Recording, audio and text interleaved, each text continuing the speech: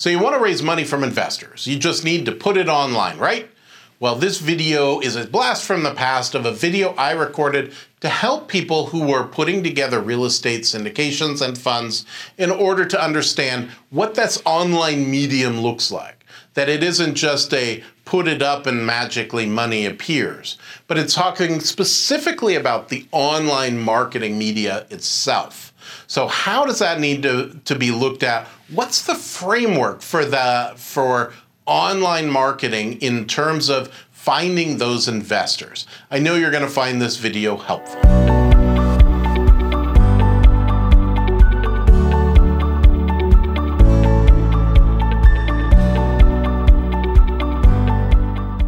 And what we're doing is we're specifically talking in this video about the media itself, about the way that we communicate online and how we do it, the mechanisms that takes place. So let's think about online. Now, this day and age, most of the time when we think about online, we're probably thinking about Facebook, we're thinking about Instagram, we're thinking about YouTube, we're thinking about LinkedIn, we're thinking about maybe a blog somewhere, you're maybe thinking about podcasts. That tends to be the kinds of things that we're thinking about in our current environment. So we've also got different ways, different media types in order to do that. And so we can communicate on those media through video. We can communicate through audio. We can communicate through text. And we can communicate through the use of image. Now, in order of how well these work and how sticky they are, probably video is number 1, audio is number 2, text is number 3, and image is number 4 in terms of actually converting mindset and capturing some attention. Now, that image is going to capture immediate attention, but unless there's something compelling there, it's immediately going to fall off. So I would say video is number 1, audio, then text, then image. And so all these different media we can put into what we traditionally think of as online media. And there is also a growing world right now in terms of actually how people perceive these different sources of media. So Facebook, Instagram, YouTube. There's a perception out there that marketers simply need to put it up there and broadcast their message and they're suddenly going to be able to get investors or they're going to be able to get customers. And that simply isn't true. So these are excellent sources and they allow us to communicate. But there's 2 different mechanisms to do, obviously. There's organic traffic that's created, or there can be advertising.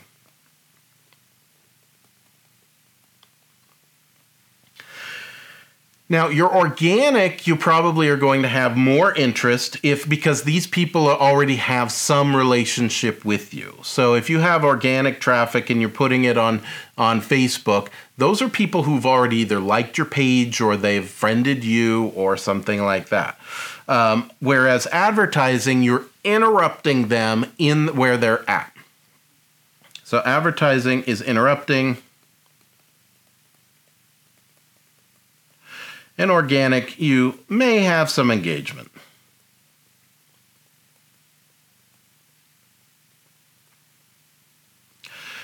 In organic, you're more likely to have that. Now, if you don't have a big list, that's understandable that you don't have a lot of friends and followers on Facebook. And here's why it doesn't actually matter. if you look at any of the big marketers, you'll notice that sometimes they'll have a lot of followers, and sometimes the big companies and the big names that you know about don't have a lot of followers at all. And why? Because followers don't matter.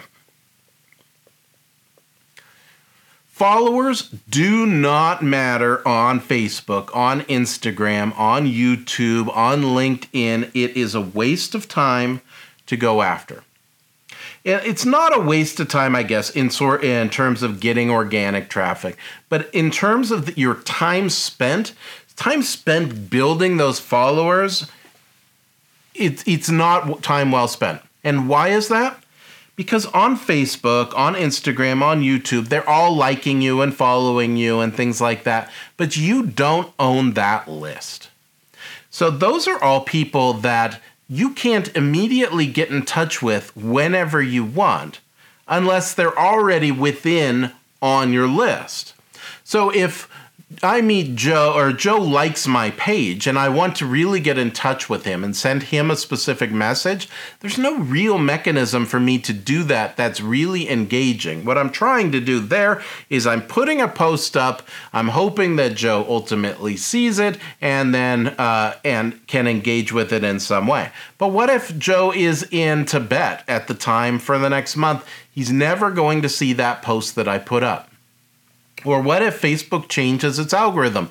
They all do this from time to time and make it so that your content is less viewed. You suddenly have a much less possibility to engage with them for any period of time.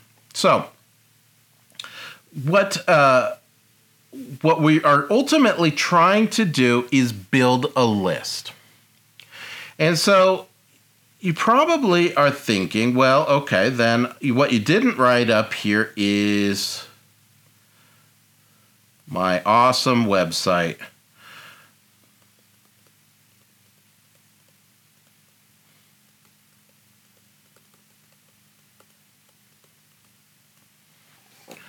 Is my awesome website where I've got a great logo. And then I've got this great menu bar. It's got the home. It's got investments. It's got my blog. And it's got contact information. And then I've got a really cool video here about a neat building that's really pretty. And then I've got some news over here. And then I've also got a contact us page, right? And here it says contact us, and it lets them put in their name and their email, even their phone number, and then send me a message and say, wow, I can't wait to hear more. How often does this actually happen that somebody fills out that contact page and says, I want them to do more? I mean, even if they have the ability to find it from the very beginning because they're looking for you, probably. But if they're not looking for you, how likely is it that they're actually going to have traffic to this page? It probably doesn't exist. Now, it's not to say that your website isn't important and that I'm saying don't do a website. I'm absolutely not. I'm saying you need to have a website, but you don't need a website in order to build your list. The purpose of your website, I'm also, by the way, not saying don't do a contact us page because why not? But what I am saying is that the purpose of your website, it is entirely for social proof. And by social proof, I mean so that when somebody Googles you, because you've talked to them, they see, oh, this person's legit. They've got real results. Maybe they have testimonials. Maybe they've got some press releases on it. And so suddenly now you look like the real deal. So that's the role of a website. And what other people do is they build a different kind of web page. And this is the kind of web page we call a funnel. And so you've probably, if you've been looking at marketing, you've seen ads for ClickFunnels or funnel this or funnel that. And funnels are perfect because what we're trying to do with a funnel has two roles. It is to build a list or set a time to talk.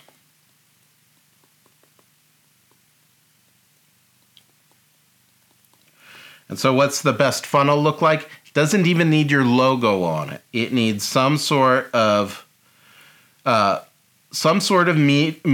in order to convey a message, to communicate a message, just like we talked about in Investor Target Lock.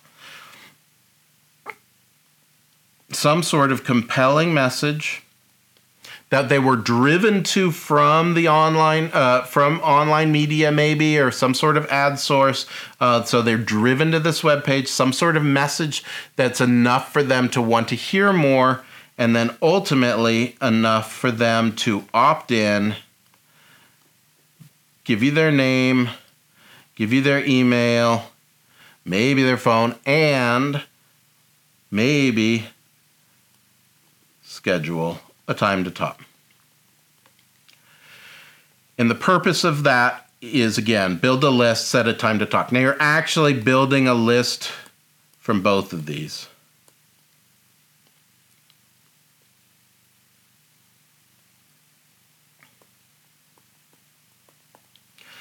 And this is a mechanism for you to communicate. Your website is really grounded, though, in that social proof, and your funnel is really grounded in building a list. And this is the online media. This is the territory that we're taking place in right now, today.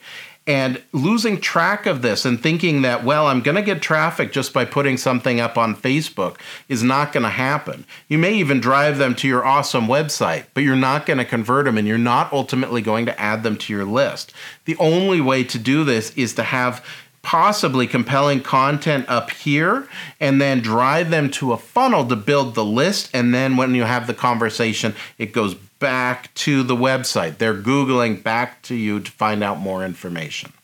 My name is Tilden Moschetti. I know that you found that video helpful to see what the framework looks like for any sort of syndication or fund deal that you're putting online, and you're using online resources from everything from social media to website in order to understand it. It also puts together in context what we mean by funnels versus websites and discusses that, and I'm sure that that's been helpful as well. Again, my name is Tilden Moschetti. I'm a syndication attorney with the Moschetti Syndication Law Group. If we can help you be successful too in your Regulation D Rule 506B or 506C offering, give us a call. We definitely take care of the legal documents that you're going to need to be in compliance with the SEC and state regulators, but we also can go beyond that. And we can help you be successful as well by talking through the different things that come up as well.